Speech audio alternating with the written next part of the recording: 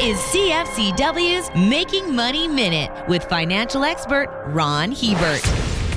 Share prices are often subject to large price gyrations, which can see them trade over a wide range. However, one income stream stocks provide has proved to be remarkably consistent, and that is dividends. Between 1982 and 2020, the stocks in the S&P 500 index have increased their total payout in 32 of them. Only 7 of those 39 years saw cash distributions not move to new all-time highs. Over almost 4 decades, dividends paid to investors have grown by a factor of 10. Dividends are one of the few sources of income that has risen faster than inflation. For more information, listen to our Making Money show hosted by Ron Hebert and Gord Whitehead at letsmakemoney.ca or cfcw.com.